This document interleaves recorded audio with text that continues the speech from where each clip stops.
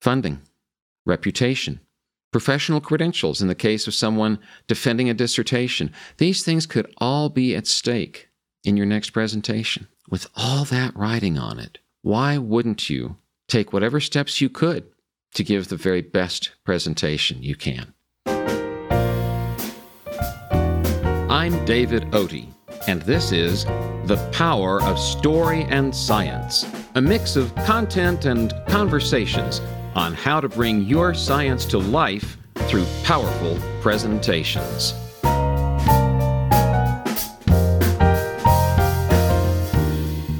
This content episode is a follow-up to the previous episode, Why Do Better? This time around, I will review the benefits you stand to gain when you up your game and do a better job with your technical presentations. You will hear the story of a graduate student defending her dissertation and a cancer researcher getting his funding renewed. How will upping your game help you?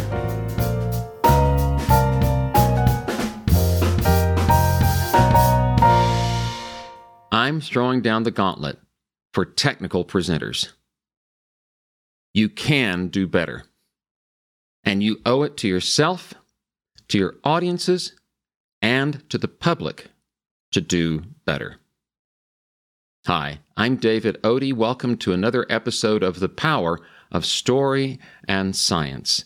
On this program, we often have interview guests for what I call a conversation episode. This is going to be a content episode, a follow-up to the previous episode titled, Why Do Better? The subject of that episode was exploring the question of why a scientist, an engineer, any other technical expert giving a presentation might want to raise the bar.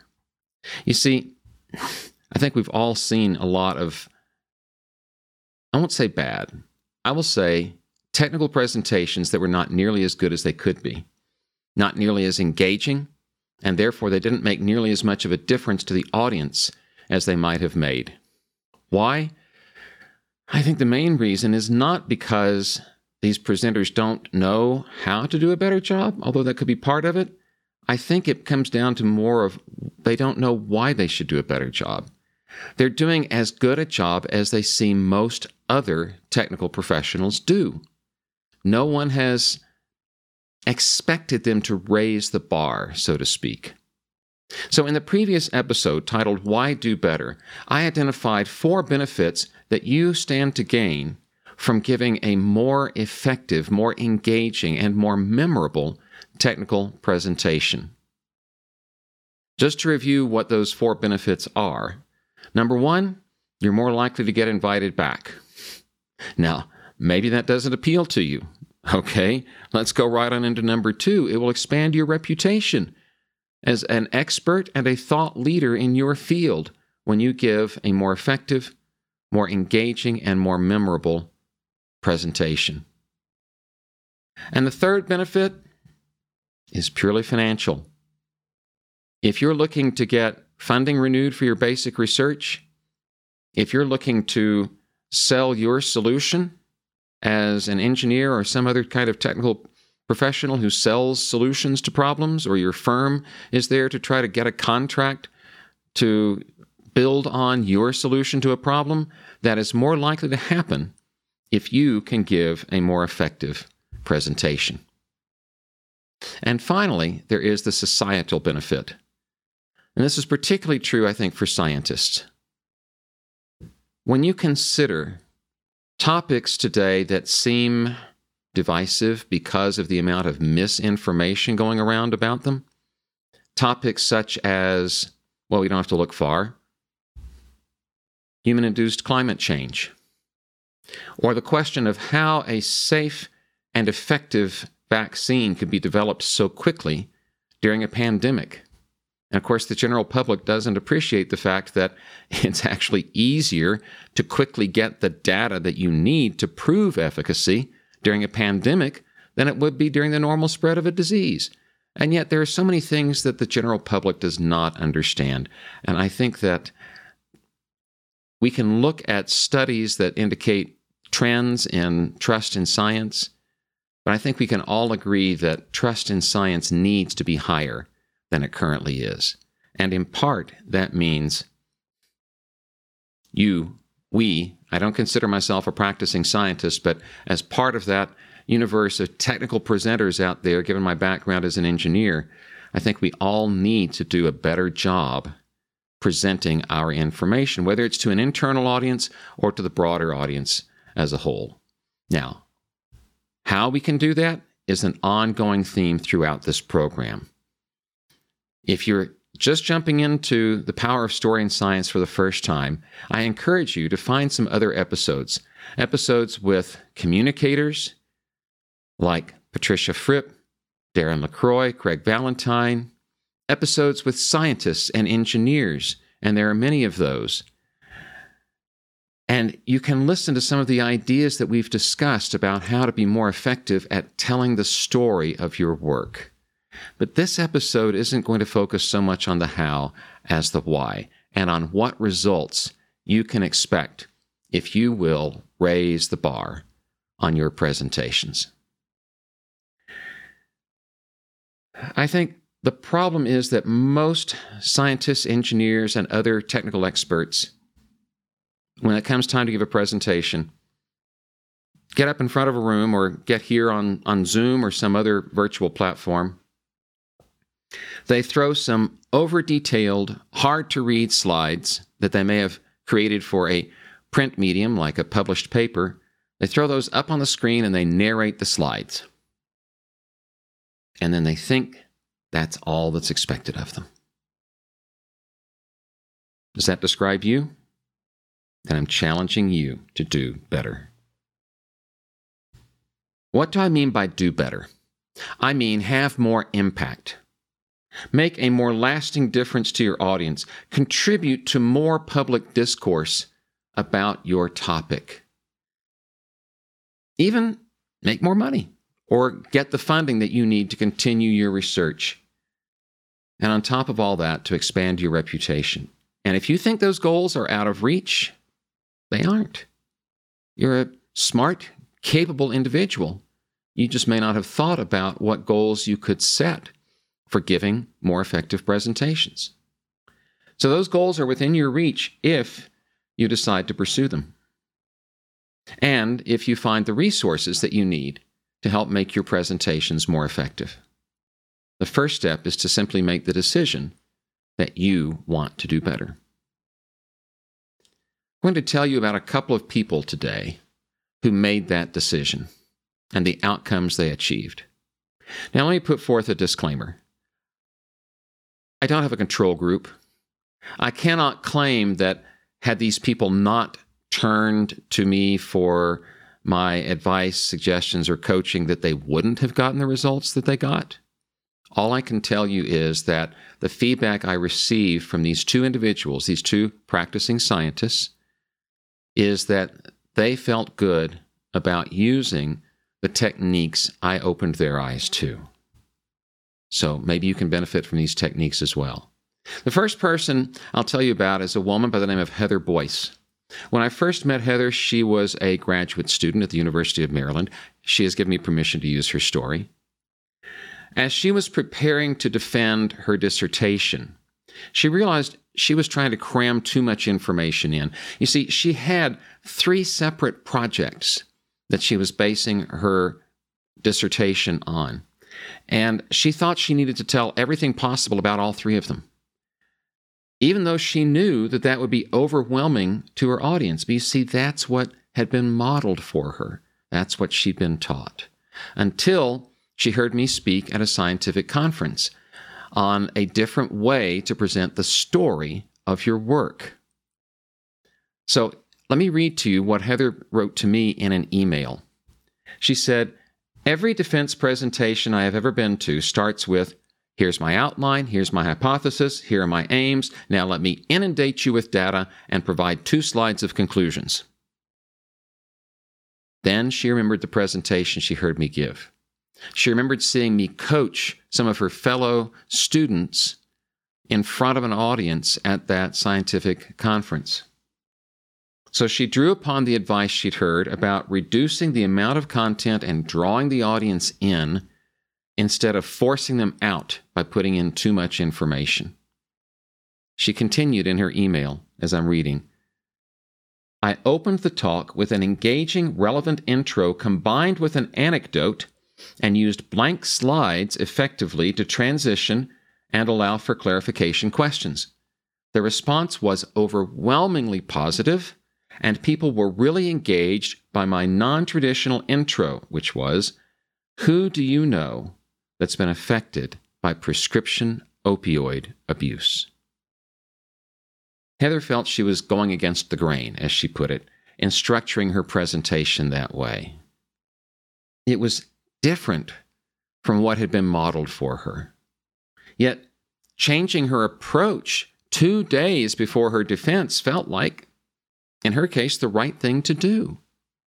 She whittled it down to talk about just one of her projects, and even then focused on key representative data instead of the full data set. People in her audience wanted to know where she learned to present like that. She raised the bar, and she successfully defended her dissertation. Heather is now a scientist with the Food and Drug Administration. What do you stand to gain by raising the bar for your presentation? In April of 2020, I presented a webinar for the Alan Alda Center for Communicating Science, part of Stony Brook University in New York. And following that, someone who was in the audience for that webinar contacted me. His name is Dongya Jia, and he is a scientist in Houston. He is a cancer researcher at an institution that is attached to Rice University. He has also given me permission to use his story. When he contacted me, he had a panel interview coming up with people who were responsible for renewing his funding for another year. And he was concerned about his presentation. He had a finite amount of time, I don't remember, 10, 12 minutes, something like that, to present his information, followed by a specific amount of time for questions. I think the total time for the presentation and the Q&A was something like only 20 minutes. So he gave me his presentation, and like so many scientific presentations, my first impression was, here is someone who is going to keel over from lack of breath before he is done, because he was speaking so fast, barely pausing for a breath, trying to cram in as many words as he possibly could, because he thought in the limited amount of time that he had that he needed to present this panel with so much of the data that their previous grant money had paid him to collect. And after I worked with him, he stripped much of that information out, focused much more heavily on the why, not the what, not all of the results, but why the key results that he got were so important that they should continue funding his work, even to the expense of other work that they could be funding, because there's only so many dollars out there to go around. Afterward, Dongya gave me a testimonial, which you can see on my website. If you go to davidodie.com/coaching and scroll down, you'll see that there's a video there with a coaching testimonial, and that is by Dongya Jia. And he says in that testimonial that what made the difference for him was when I said, focus on the why. Because before he had not done that. And when he cut back on the amount of information and focused on why it was relevant, why these results were going to help effect change in the world of cancer research, and why he needed to be able to continue along those lines, his funding was renewed. Now again, I cannot claim that his funding would not have been renewed without that help. But I can tell you that he felt confident that what he was able to do after working with me made a difference. At least it made a difference to him in his confidence. So, funding, reputation, professional credentials in the case of someone defending a dissertation, these things could all be at stake in your next presentation. The public perception of an important topic could be at stake in your next presentation. With all that riding on it, why wouldn't you take whatever steps you could to give the very best presentation you can? What are the best presentations? The best presentations are the ones that make the biggest difference. Your information goes nowhere if you don't meet the needs of your audience. You've perhaps heard me say that before if you've watched or listened to other episodes. To put it another way, when you present, you are planting seeds in the mind of your audience, seeds of thought that you're hoping will find fertile ground and grow and expand and make a difference to that person's thinking. You can't plant the seed if you don't meet the need. So the first thing to do is to understand what your audience needs from you, and then figure out what your presentation is going to do to change something about their condition. How do you want your listeners to think, do, or feel differently after you are done? If you've listened to or seen other episodes of this program, you have no doubt heard me talk before about specific purpose. All of these are elements in how you can do a better job. But as I said, this is not an episode primarily on the how. It's on the why. If you'll start by understanding what your audience needs from you and raise the bar in terms of how you meet that need for satisfying their curiosity, then you can give a presentation that is going to make a more lasting difference to them and will be more accessible. So when your information becomes accessible and takes root, like I spoke about those seeds, to use that metaphor, in your audience's mind, that's where you're making a difference. Otherwise, you could just be giving a data dump. And we all know what a data dump feels like, don't we? So, 4 benefits you stand to gain from raising the bar on your presentation, to recap, are being invited back, expanding your reputation and possibly even your professional credentials in the case of a dissertation defense, gaining funding or selling your company's solution to a problem, and the societal benefit of persuading the public of the importance of your work and the validity of your science and the importance of trusting in science. All of these things are potentially at stake. And it comes down to a very individual choice that you can make. Am I willing to do the work that it takes to raise the bar on presentations? Or am I just going to settle for doing the same kind of job I see so many other people doing? Fall is upon us. And with fall, or at least as I'm recording this, I have no idea what time of year it will be when you see it or hear it, but with fall upon us, that means we're heading into what for many organizations and associations will be fall conference season. Perhaps you're giving a presentation. Perhaps you're preparing one now. If so, I hope you'll contact me. I'd love to have a dialogue with you. I'd love to help you explore the concept of how you might be able to do a better job on your next presentation. I've been pleased to have contact recently from a listener, a viewer, I guess I would say listener in this case. This program is available both as a podcast and as vidcasts on YouTube. This particular individual spoke to me about the number of podcast episodes he had listened to. Always a pleasure to hear from my listeners, from my audience in general, we'll say. How can you get in touch with me? Well, always keep in mind that the home page of this program can be found at storyandscience.com. That is, the name of the program is The Power of Story and Science, and we've simply shortened that to the URL storyandscience.com, and that will take you to a page on my website, the master URL of which is davidodie.com, and on that page you can see all of the episodes of The Power of Story and Science. Scroll through them. There's more than 30 of them, and at the time I record this and see which ones appeal to you based on the descriptions of the guests. While you're there, you can visit the rest of davidodie.com, and when you see, as you will on many of the pages, a button that says Schedule Consultation, simply click that. Pick a time that works for you, because my calendar will then be exposed to you, and you can pick a time for a Zoom call. I would be happy to have a conversation with you. We could talk about what it means to raise the bar. We could talk about techniques. We could talk about whatever is on your mind regarding your presentations and the challenge I have laid down to you to do them better. I'm David Odie. This is The Power of Story and Science.